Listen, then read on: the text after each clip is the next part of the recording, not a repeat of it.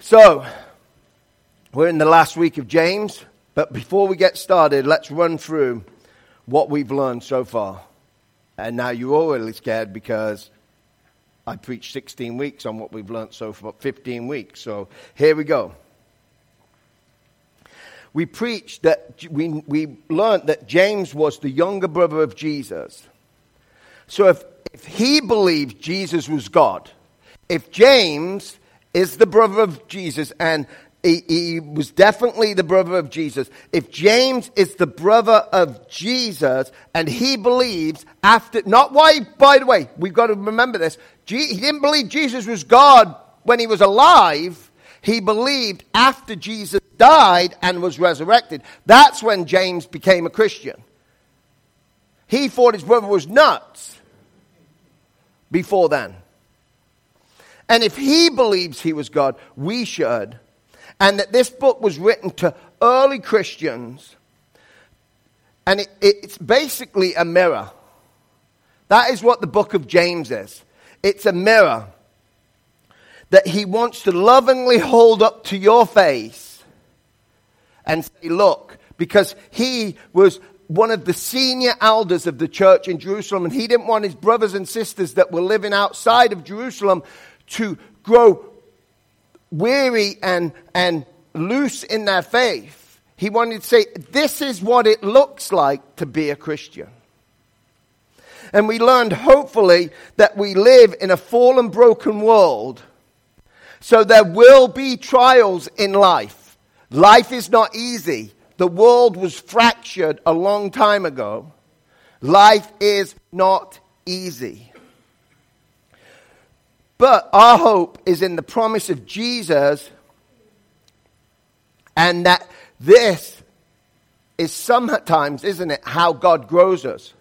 I've grown more in my trials and my pain than I've ever grown when life is going easy. Most people that come to Christ, by the way, come when they're at bottom, not when they're riding high. See, we need endurance because we have to run a race that's not easy because we live in a broken world. We should take God's word seriously and not be only hearers of God's word, but we should be doers of it also. We should be people who do not play favorites. No matter what other people look like, act like, we should love all people. We shouldn't say, hey, they've got a fat bank account, they can do this for us. Let's butter up to them to see what they can do for me. We should love all people, no matter where they are in life.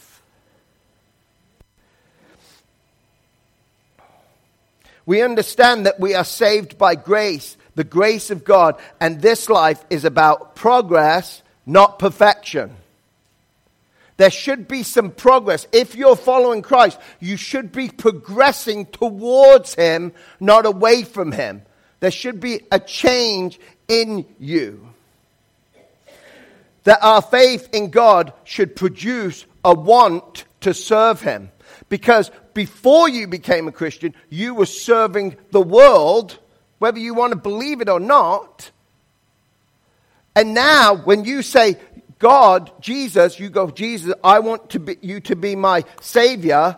It doesn't say Jesus is just your Savior. It says that He's your Lord and Savior. That means He's in charge. So we should want to serve Him because we love Him. Just like I want to serve my wife because I love her. We learn that we're saved by grace, but that grace is never alone. Faith in Jesus gives us salvation, which in turn produces good works. We learn that we should tame our tongue, but no one can. That's the thing about James. James says, tame your tongue. But he says, then nobody can tame their tongue. So we need to be humble enough to accept the fact that when we make mistakes, because we're all going to make mistakes, I'm going to offend probably all of you, and you're all going to offend me at some point. But I should love you enough to continue to love you.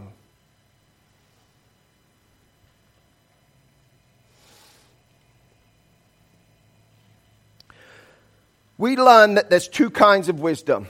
There's worldly wisdom and godly wisdom. And worldly wisdom leads to death and destruction, while godly wisdom will ultimately lead to everlasting life. We learn that the solution to the problem of this world was provided when Jesus sacrificed his life on the cross.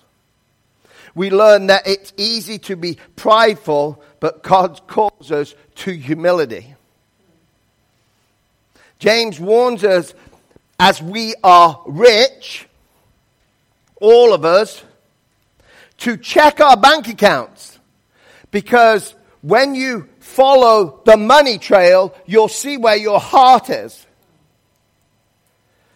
We need to practice patience in our lives, waiting on God's timing, not ours.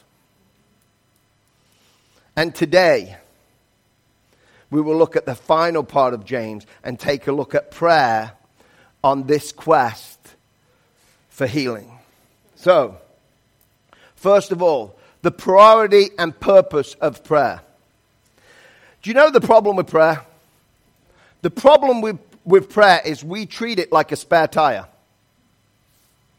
You only need a spare tire when your tire goes flat. How often are you checking your spare tire? Most cars don't even come with one anymore. There's a little kit in there that you're supposed to use to air up your tire. Luckily, my car came with a full-size spare tire because I needed it once. But I had the car for 2 years. I didn't even know I knew where it was, but I never looked at it until I needed it. Luckily, it was still aired up because I didn't check it. And I was on a road trip. That shows you I learned something that day. You check your tires, all of them, even the spare, before you go on a road trip. But the only time I worried about that spare was when I got a flat tire. Okay, that's how we treat prayer. See, we have no interest in a relationship. We just want God's stuff. If God can heal me, I'm going to pray. See, the heading of this chapter in my Bible says the prayer of faith. So what is the prayer of faith? It is an expression of our faith in the whole character of God, not just one point. Not just one part of God, but all of God. See, if you read your Bible, you'll find out that God is seeking a relationship with you. You know, that's the difference between Christianity and all other religions. That God actually wants a relationship with you. And guess what? How you get a relationship, you have to talk to somebody. So it's really important that you seek him. Okay? You have to seek him. Not just when you need him, all the time. How crazy would it be if I didn't make date nights for my wife? I say I want to pursue her. I say I want to be her husband, but we don't have any date nights. We plan them. You want a relationship with God? You need to plan it. You know, prayer is a thing that we should do all the time, but we're supposed to plan time with God. And when I say plan time with God, that means the cell phone is turned off because there's no temptation to look at it. Because if you are on your phone and you are tweeting or you're telling people on Facebook snapping a shot of the Bible verse you're reading and saying, I'm alone with God. You are not alone with God. You are pretending to be alone with God while you're telling the world what you want to tell the world. If you want to get alone with God, how crazy would it be if me and my wife are trying to be romantic, okay, and we pull out the phones and start looking at the phone and tweeting about our dinner nut date? Or, hey, look where we are. We're here. We're not enjoying each other. Because we're supposed to be joining each other. That is what it's supposed to be with God. See, our problem today is that we have so much. That's why I love the Puritans and I love the old reading about their prayer life. It is amazing. I think they did a lot of stupid stuff too. But their prayer life is some of the most powerful stuff that they ever did. They would get up before it got light and get on their knees and talk to God for hours. Guess why? Because they didn't have a TV. They didn't have a cell phone. They didn't have the internet. So they're like, we live in a time that it's actually harder to be a Christian. Because there's so many distractions that pull us away from a relationship with God. And I'm not saying all them things are bad, because I don't think all them things are bad. But I say we need to put them away sometimes and make prayer a priority. See, we're supposed to seek a relationship. We're supposed to seek after God to build a relationship with Him. So we talk to God through prayer. We learn about God, and He answers most of them through reading. Now, I do believe that God talks audible. It's happened once with me. And I was in this church, and that's the only time I've ever heard God's voice that I would say I audibly heard God's voice in my head talking to me. And it was when He called me to be a pastor. And at that time, I didn't even think it was going to be the pastor of this church, but He called me to be a pastor.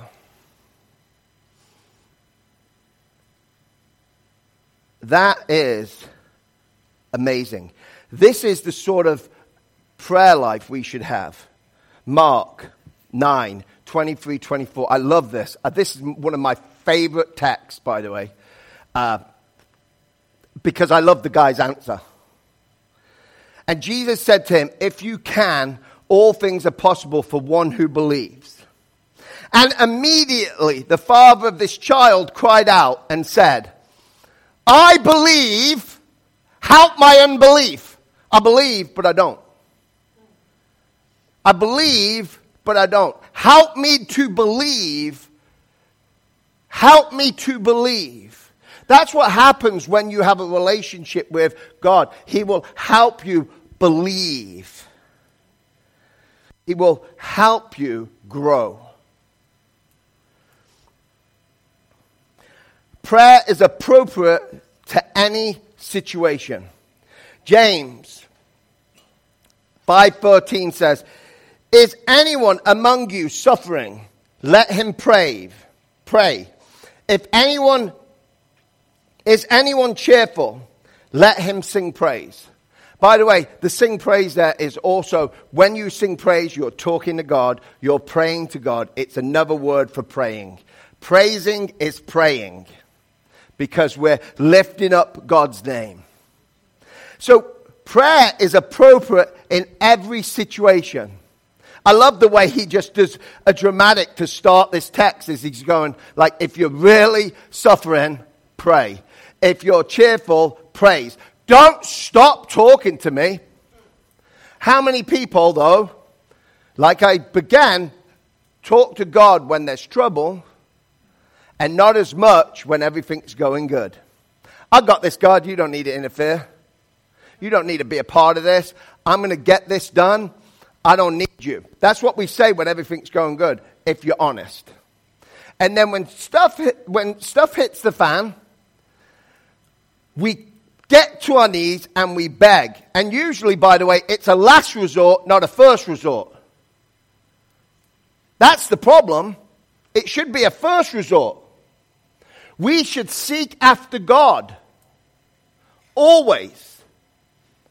And if you're going through something, you should seek after God first. I still say, if I've got a back problem, Dave's got a back problem, I'm going to see a surgeon. I actually think God uses surgeons. I'm okay with them slicing me and dicing me if that's what they need to do. I'm okay with that. I'm in God's hands anyway, so he's going to take care of me. But I need to firstly go to God about the problem.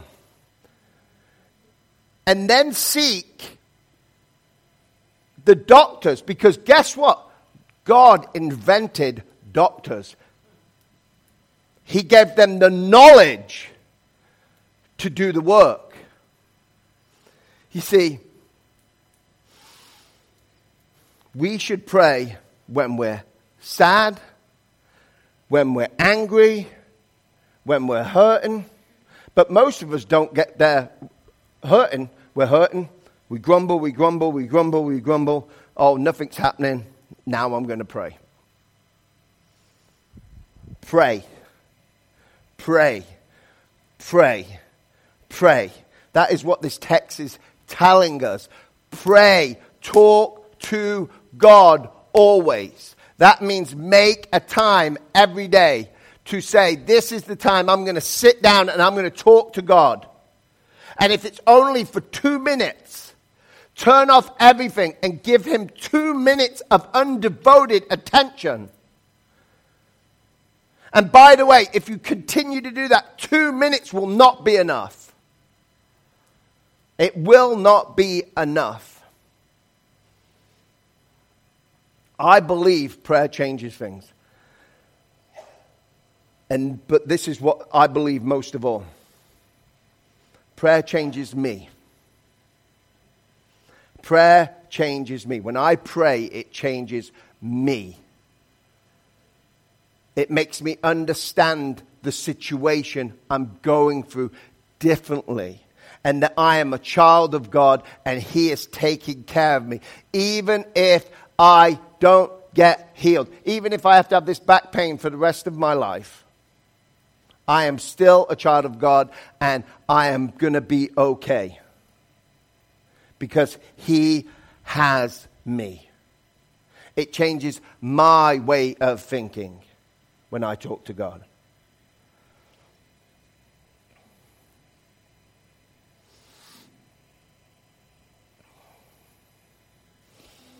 We need to pray when we're weak. The next part of the text, 14 and 15, says, is anyone among you sick? By the way, the word sick there, it can be translated sick, ill, weak.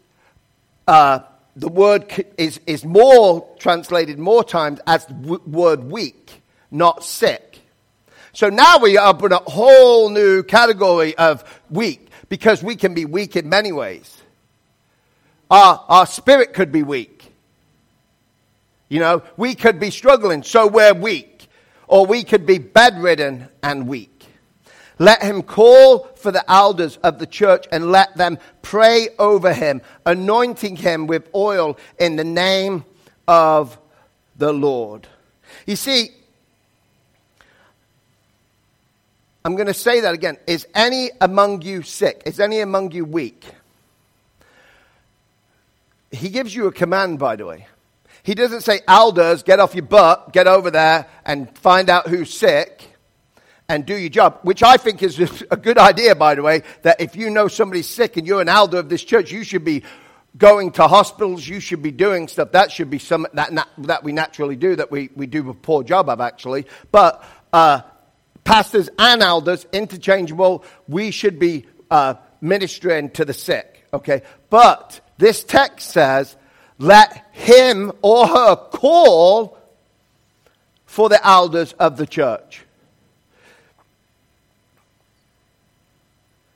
Call for. That means they have to do something. And then he says, anoint them with oil.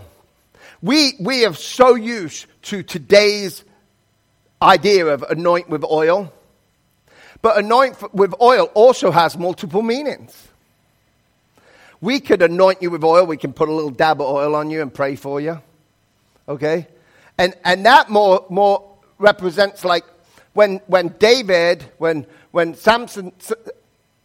Samuel went to David to anoint him with oil, that's more of the anointing that he did. He was saying, he anointed with oil and said, God is on you. The Holy Spirit is on you now, we would be saying to you if I anointed you to oil that way.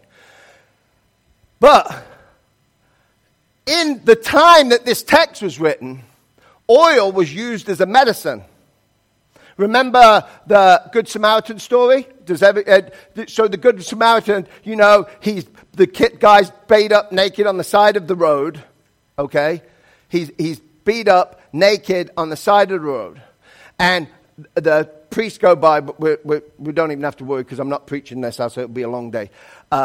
So we've got to skip all the way to the end where the Good Samaritan comes along and cleans his wounds with vinegar, and he puts oil on them to help heal them. In this time, oil was also used as medicine. And actually, they also used to pour oil on and massage over the stuff that was infected with the oil as medicine. So basically what he's saying is call the elders if you're sick, have them pray over you, and seek out medical attention that I've made doctors and nurses and people to take care of you also. Not just anoint with oil and you will be well.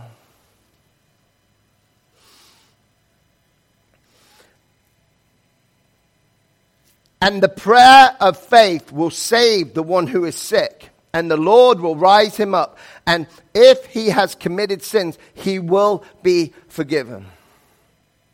See, we should expect people to be healed. When we pray for people, we should pray with the expectation that they are going to be healed. That God is going to miraculously heal them. Because, by the way, I still think that God does that. Okay? I don't think God cannot heal somebody. I really believe that if God wants to, he can. Okay? But when it says they will be healed, he doesn't say healed anyway. He uses the word save.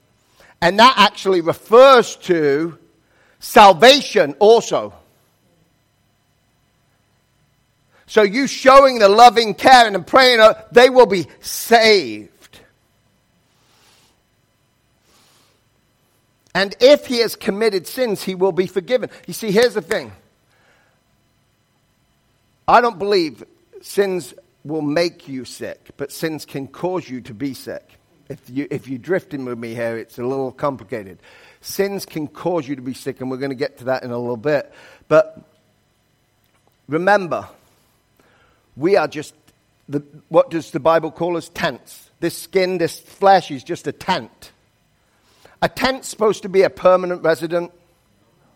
Would you want to live in a tent every day for the rest of your entire life? No. I don't care if you like camping. You're not going to want to stay in a tent, especially in our conditions that we live in, 356 days a year, are you? You can love it.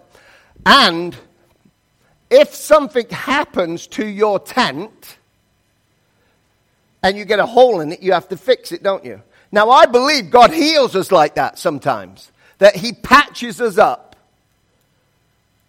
But he can't mean completely heal, can he? He can't. Because, do you know the best way to interpret Scripture? Is with Scripture. Okay? The rest of the Bible says that's not the way it happens. Okay? And by the way, we're guaranteed that you are going to die, by the way. Everybody in here is going to die. On this side. Unless Jesus comes back and we're miraculous, but we've got to do something because the body that we're in is not going to be sufficient for our heavenly life. So we're all going to die. So if you could just pray and had enough faith to heal. This is the problem with like the Benny Hinn's of the world. They think they've got enough. If you have enough faith, you can be healed. Well, the problem with that is everybody's going to die. So at the end of your life, when you're dying, does that mean you don't have enough faith anymore? It's a problem with their belief system there, because what is a good death and what is a bad death? Do you see what I'm saying? That's the problem with believing that God will heal everything this side of heaven. He won't. 2 Corinthians also, Paul had the gift of healing. Paul went around and healed a bunch of people. Like, hey, you be healed, and you be healed, and you be healed, and you be healed. And they were all healed, right? He was a walking healer. And 2 Corinthians 12, 8 through 9 says this: 3 times I pleaded with the Lord about this, that it should leave me. But he said to me, this is God, my grace is sufficient for you, for my power is made perfect in weakness. Paul had the gift of healing, and God left him with some sort of element. A lot of theologians, smarter than people than me, think he had problems with his eyes, where he couldn't see very well. That's why a lot of the letters have been said that he spoke. They were written down. He had somebody writing his words down for his letters because he couldn't see them. But this is what he follows with. Therefore, I will boast all the more gladly of my weakness, so that the power of Christ may rest upon me.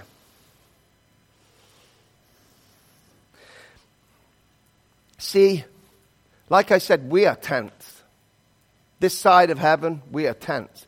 But guess what? The Bible says you are. When you go to heaven, you are a mansion. Now, everybody in here wants to live in a mansion. Well, unless you've got to clean it, because it's too big.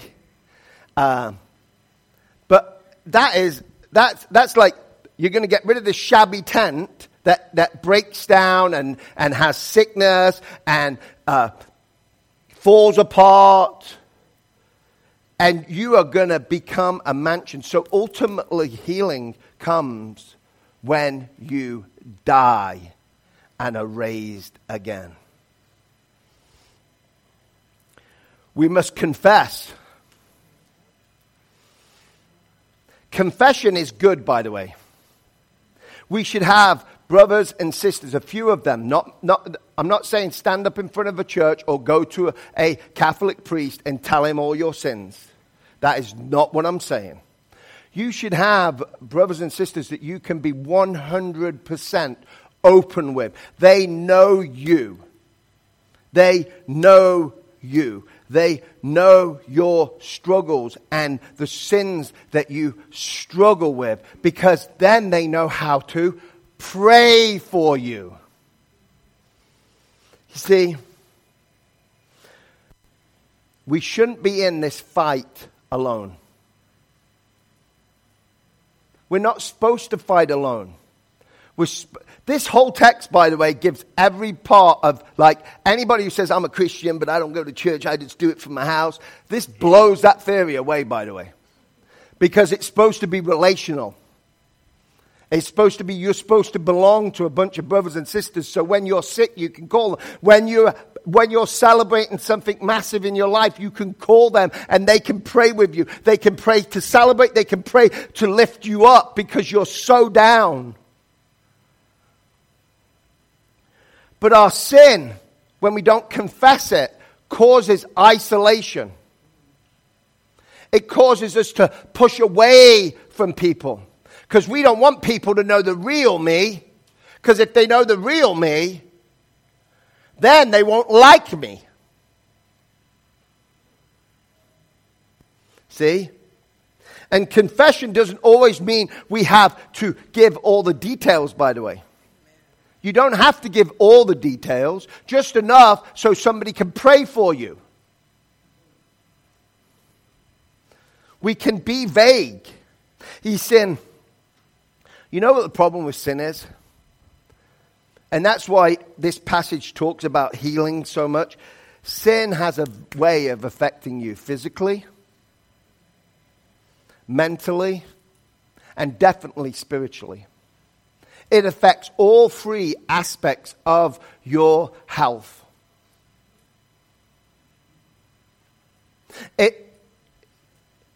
If you're sinning and you've done something you don't want anybody to know about, and then somebody comes up to you and says, hey, I heard about, and you think, what do you hear about? And you start having anxiety. Anxiety cause more stress. Stress cause all medical problems.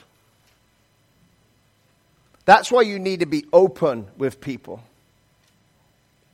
Because people can pray for you. People can lift you up.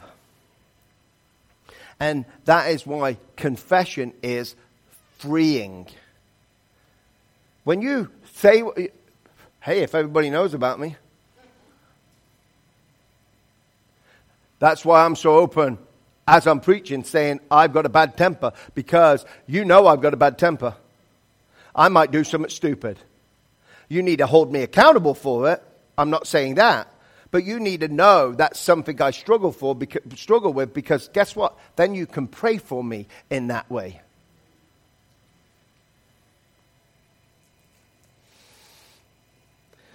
James 16 said this, therefore confess your sins to one another and pray for one another that you may be healed.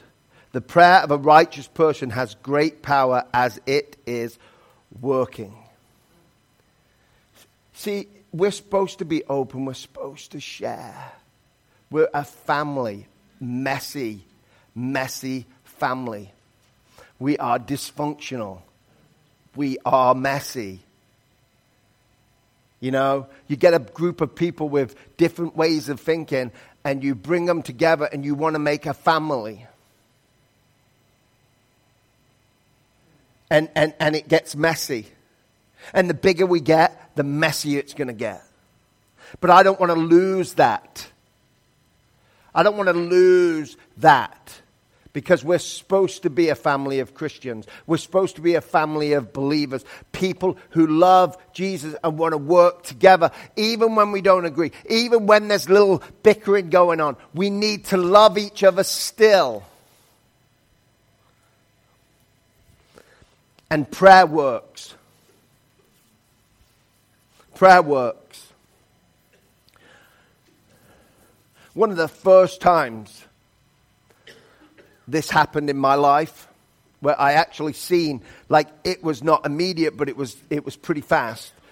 My mom was dying of cancer, and I'd went to see her for 2 weeks or 3, but I don't remember. Shelley wasn't with me, and I was visiting her, and she ended up in the hospital because she got sick and she needed to go. She was having chemo and she got sick and she had to be in the hospital. And in England, they have wards.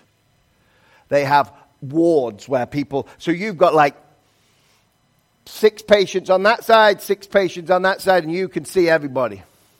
And it was actually good, by the way. I think it's actually a good thing myself. Americans don't like being in the same room as anybody else, but I think it's actually good. When I broke my leg, I was in a ward of 24 people. And I thought it was good because I got to go around wheelchair and talk to everybody, because back then you had to be in the hospital for 2 weeks when you broke a leg. Now you can have a hip replacement and you're home the same day. I don't understand, but things have changed. Shows you how old I am. So I went to see my mom. And across from my mom was a lady laying unconscious in a coma. And her husband was a undercover or a detective of some sort, okay? But he just investigated, he wasn't undercover, but he was a detective, and he just investigated a case which was so brutal, it's horrible, that this guy torched his whole family, and he had like 12 kids, and he burnt them all in the house. So he said that's why he doesn't believe in God, by the way. But his wife was actually had a really strong Catholic life, and she believed in God, and she believed that she was going to go to heaven, but she wanted to die at home like so many people do. And so I was talking to the police. My mum goes, yeah, he's one of them church people. Like, that's what she said. I'm just telling you how it was. And I started talking to him. That's how I found out that he didn't believe in God. And I said, can I pray for your wife? And that's how I found out. He goes, yep, she believes. I don't. So I went over there. I laid my hand on her and I prayed that God, I didn't pray for healing, by the way. I prayed that God would give her the ability to be able to go home. And I don't even know if she went home, but this is what I do know. That was on a Monday or Tuesday. On Friday, we went back to pick my mum up. And I'm in this waiting room. And who was to walk into the waiting room to see her family? The lady that I'd prayed for was walked into there and walked and greeted her family. I actually think God answered that prayer for me, not for her, by the way. I think he wanted to show his power to me and what he is capable of. Because I've prayed a lot of prayers like that and he's not answered them since. But he prayed that prayer and she was awake and she was walking. She wasn't just awake, she could go home. She was walking around awake. So I believe God is very capable. And I love the fact in James that James says this. Elijah was a man with a nature like ours. Do you know who Elijah is? You should read your Bible if you don't. Because, and he prayed fervently that it might not rain. And for 3 years and 6 months, it did not rain on earth. Then he prayed again and heaven gave rain and the earth bore its fruit. Let's go back. Elijah was a man with a nature like ours. So, Elijah, that's why you've got to read the book, because it's so fun. Every story in the Old Testament involving man is so funny. God is such a humorous person. It's unbelievable. People who say God has doesn't have humor is crazy, because Elijah was a prophet of God. He predicts a drought because Ahab was the king, and he was a nasty king, and he married somebody named Jezebel. Whatever you do, if you ever have grandkids, tell your kids, never name them Jezebel. Bad name, bad name, bad name. And they worshipped Baal. They actually put up a statue for Baal. Okay? So, Elijah prays that it doesn't rain. So now he's hiding by a tree, by a brook, and because God tells him to go there. So he goes there. This is all my paraphrase, by the way. So he goes there, and God says, you're going to drink from the brook, and the birds are going to feed you. And these birds would fly over, drop bread and meat to him, and he drank from the brook. But eventually the brook dried up because God wanted him to do something else. So God said, brook's dry now. I'm going to let it dry up now because I want you to move. So God says, go to this widow's house. He actually tells them the town to go to, but he says, go, but I want this widow's going to take care of you. And she will feed you. So he gets to this woman's house, well, right outside, and this woman, he goes, make me a loaf of bread. And she says, I have this handful of flour and this little bit of oil. That's all I have. And I'm going to make it, and me and my son are going to eat it, and then we're going to die. And he goes, hold on a minute. God told me to come here, and he's going to provide. So for some crazy reason, the lady listened to him and believed him and did it. And they just kept eating day after day. That flour, that little bit of flour just kept reproducing itself. And they kept eating bread and being able to drink water and stay fed. And then, so imagine this is all happening to Elijah. Okay? And then the son dies anyway. So the son's dead. So Elijah's like, she goes, you brought this to my house. He says no. So he prays for the son. He begs God to bring the son back to life. And the son comes back to life. And then God says, hey, I now need you to go and confront Ahab. It's time. So he goes there and he confronts him and says, look, I want to have a UFC fight with my God and Baal. We're going to have a showdown. We're going to have Rocky this out, right? So he goes, so get 2 oxen, and he said, pick whichever one you want and make a big pile of wood. And this is the best part of the story, by the way. This is why you need to read the Bible. So he piles this big pile. They pile the big pile. Baal has like 150 prophets to pray to Baal, and they're all praying to Baal. And Elijah's just standing there going, hey, what's Baal doing? Taking a dookie? That's basically, read the Bible. It actually says that. He says he's relieving himself. I said dookie. I just changed the word. But it says he's relieving himself. Is your God relieving himself? Or did he go on a journey somewhere? Is he not available right now? So Elijah says to all these prophets, hey, just keep pouring water over this one. My God's coming to fight the fight. Keep flooding it. Keep flooding it. So now it's poured over, like 12 jars of water have been poured over. There's water around it. It's soaking wet.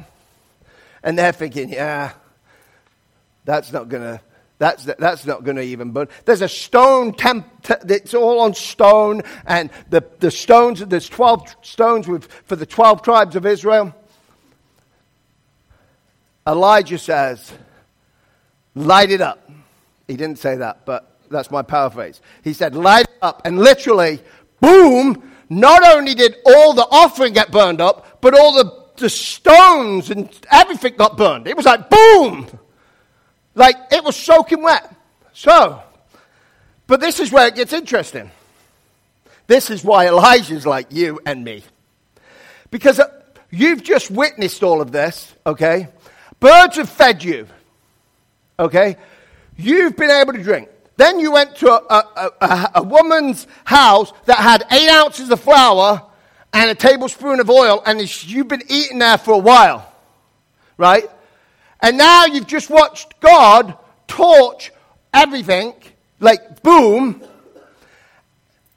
He runs because he's afraid because Jezebel's going to kill him. So he runs out of fear. God's just done all this stuff in his life. And then he actually asks God, basically, woe to me, kill me. Kill me, kill me, kill me. And God says, no, I'm not done with you yet. I'm not done with you yet. You see, that's how interesting the Bible is, by the way, if you read it. There's some amazing stories there. But it just shows you, even the prophet who called down fire from heaven is a moron. Just like us.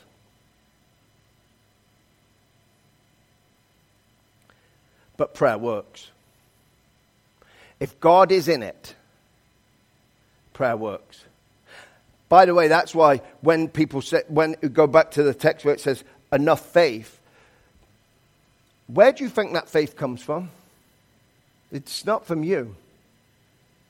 It's from God.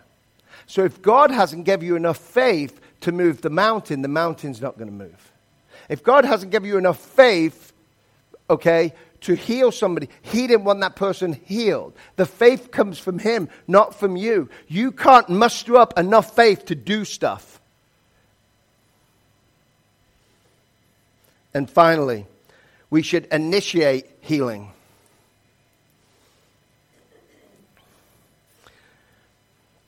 This text, part of the text, doesn't say anything about prayer, but it is prayer. My brothers, if any among you wanders from the truth and someone brings him back, let him know that whoever brings back a sinner from his wandering will save his soul from death and will cover a multitude of sins.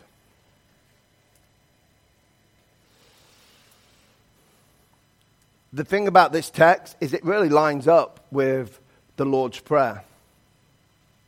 And the thing about that is that we should look out for our brothers and sisters.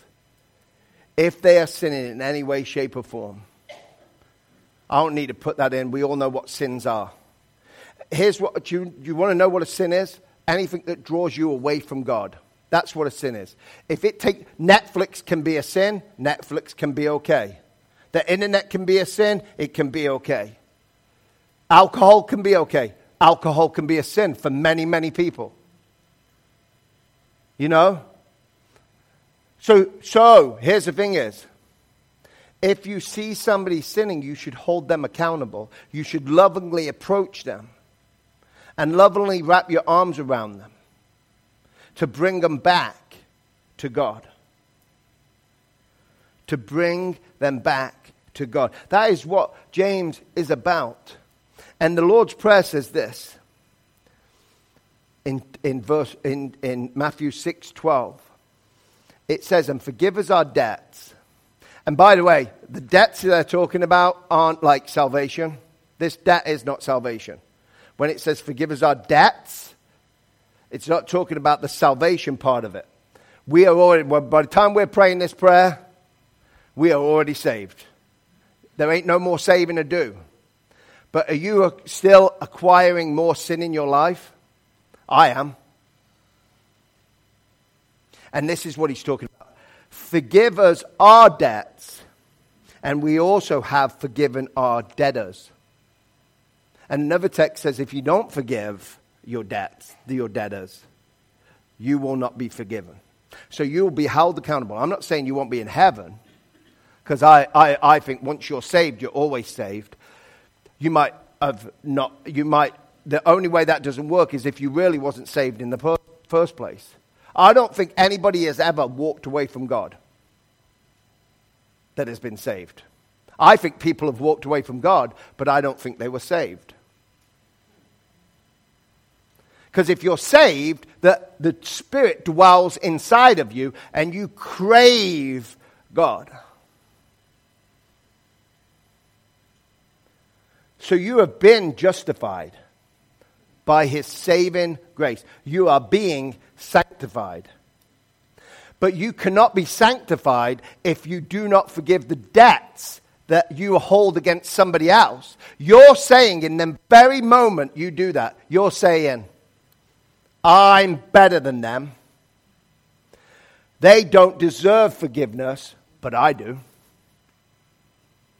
And you're better than nobody. I'm better than nobody. I don't deserve forgiveness, and neither do you.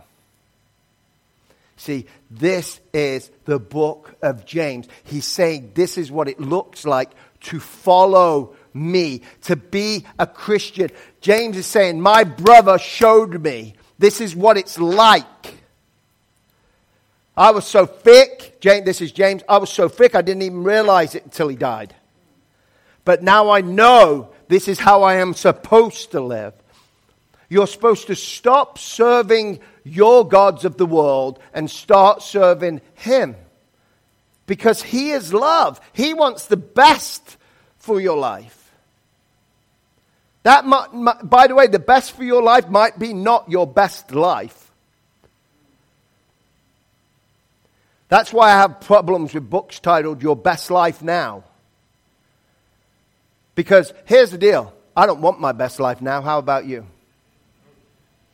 I know when my best life's going to be, and it's going to be when I die. It's going to be when I'm in the kingdom, and it's going to be when I'm in the presence of Jesus. That is when the best life now is. Not anytime soon. Anytime now. I can have a good life. I can have a fulfilling life. But even a fulfilling life isn't an easy life. So when you read James from now on, remember it is to reflect. It's a mirror reflecting how you should be acting, not how you're acting. Learn to live in God's grace. And remember, I've been saying all sermon series long, progress, not perfection. Progress, not perfection. And so, I want you to read a whole book this week. The book of Philemon. It's going to take you a while. But you can read the book of Philemon. And I want you to read the book of Philemon. Think about what it says. Because some of the stuff in there is like, talks about slaves. But by the way, I will tell you this. We're all slaves to something. Let us pray. Dear Heavenly Father, we just thank you for this James series. We thank you that you are a good God. A God that covers us when we sin. A God that doesn't leave us, though. That wants to rebuild us and make us new. Help us to find our identity only in you. Help us not to look to the world to fill us, but to look to you to fill us. Help us to follow and love you as only you can. I ask that you go with everyone in this room today and just help them to be people that talk to you, that build relationships with other Christians in this church, that they can be open and honest, not hiding because of shame, because we have no condemnation, because we are in you. In Jesus' name I pray. Amen. Amen. So let's